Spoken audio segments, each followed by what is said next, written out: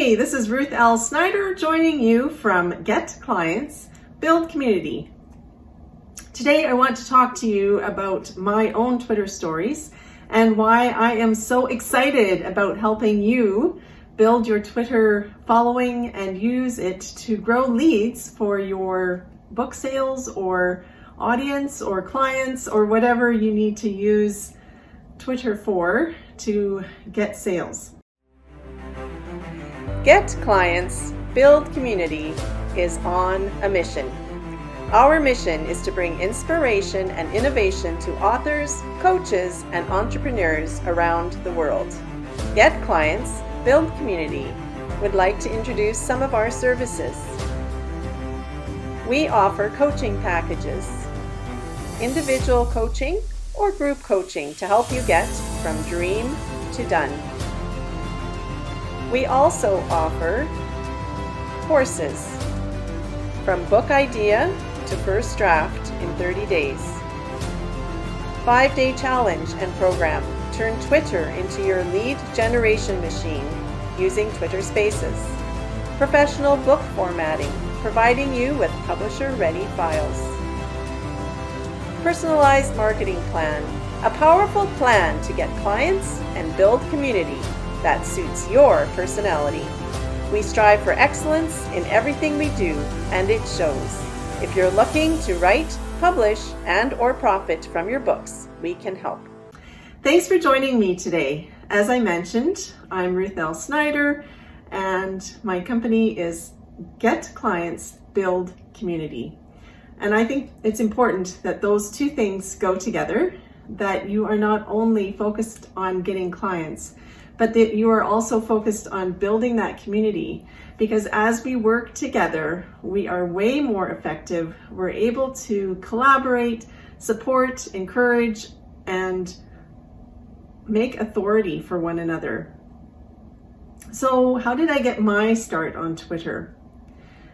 It goes way back to when I entered a writing contest. I had 5 children, ages 1 to 11, and I thought that their stories should be shared. My children are all adopted.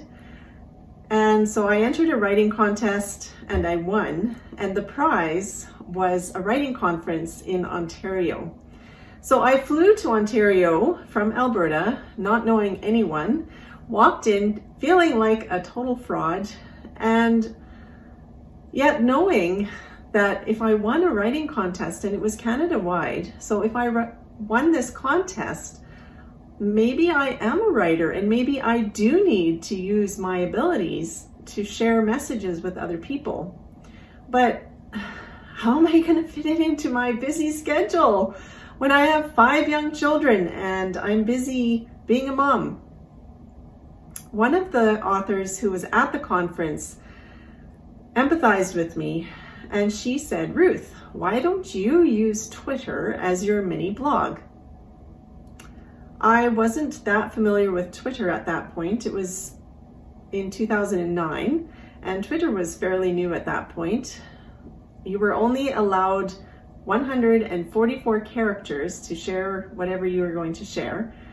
But I decided to take her challenge, and that did several things for me. Number one, it taught me how to communicate succinctly and well, because I had to be really intentional about how I communicated through those 144 characters. Number two, it also helped me to be consistent. It was a very small thing that I could do every day and yet build my content and practice writing and get my message out there.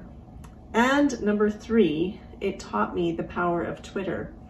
At that time, I was also working on our local school board as a trustee, and we were advocating for 2 new schools in Lac La Biche. We had gone through all the usual process that was required of school board trustees. We had, people come in and assess the facilities that we wanted to replace. We had put it on our capital plan for several years. We had talked to our local MLA. We had done everything that we were supposed to do to get the process going, and We were very happy to hear that our projects had been approved. However, as often happens in those situations, we were also told, finances are tight right now. And so yes, we have approved your projects, but we are not going to be able to build the schools that you've asked for. They're going to have to be scaled back a bit. Our superintendent and other staff members did everything that they could. We continued to advocate with our MLA. And one day our superintendent came to a board meeting and told us, I don't know what else to do. It's at a standstill. So we talked around the board table and I asked, is it okay if I put out some tweets? After some discussion, it was agreed that there was really nothing else that we knew to do. And so I was given permission to send out those tweets. And I had learned that certain hashtags received attention from certain people.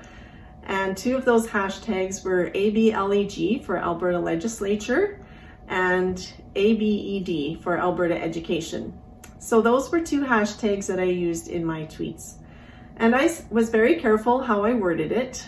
I wanted to catch attention, but I wanted to do it in a way that was not disrespectful, but was saying, hey, this is what you promised. This is what we're being told we can have.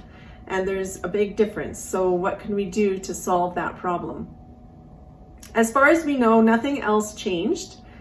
And the next morning, our superintendent received a phone call from Alberta Education, and the schools went forward and we received 2 schools, and they were at the scope of what we had asked for.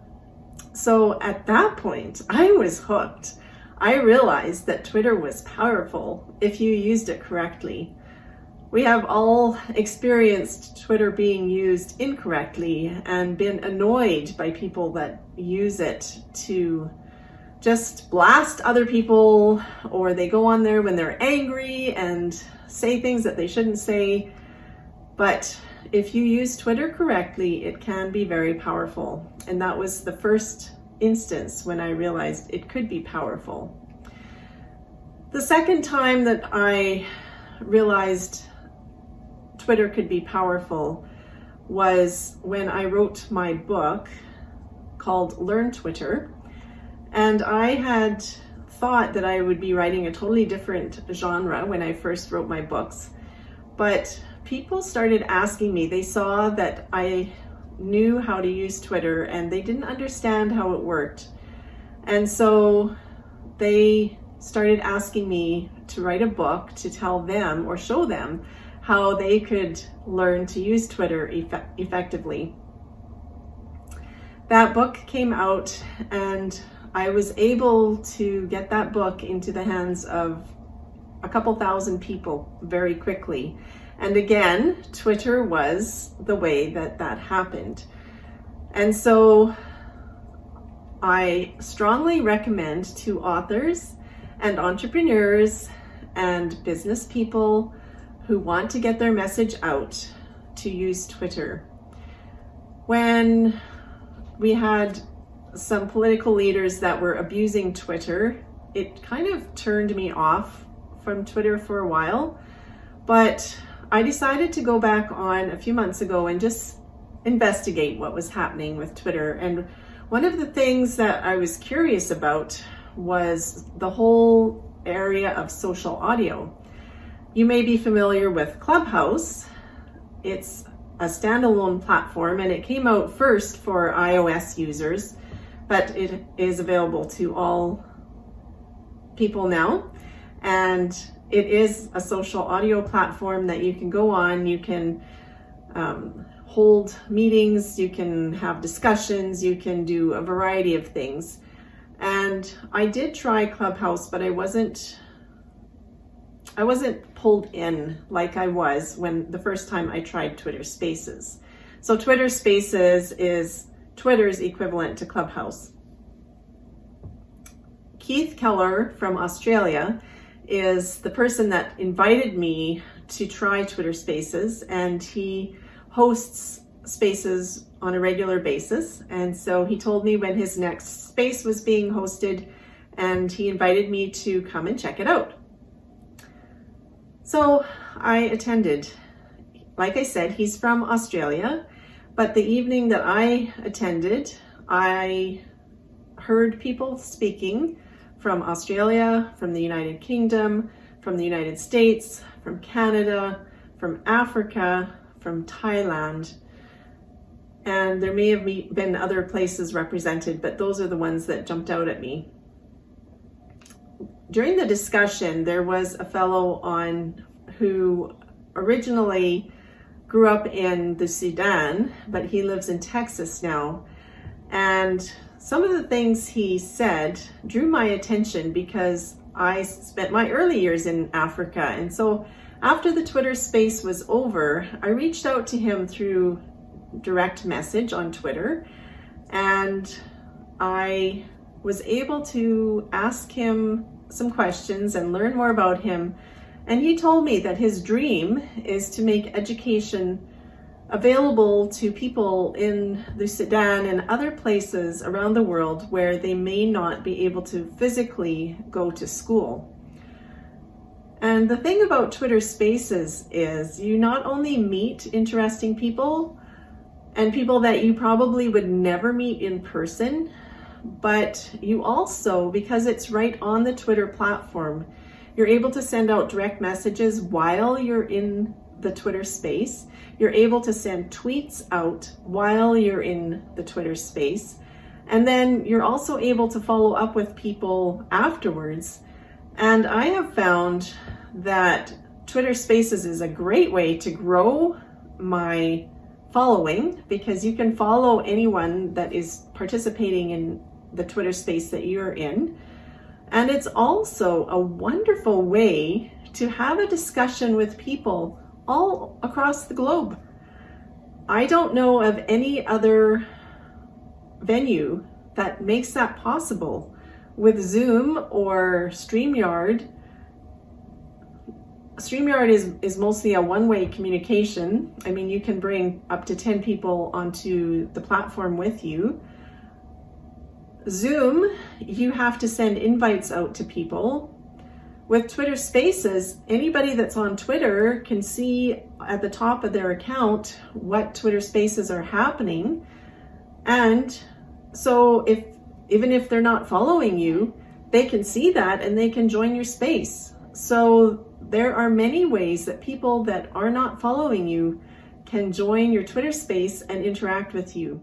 I want to invite you to come join me on Facebook, January 10th, 11th, 12th, 13th, and 14th, 5 days.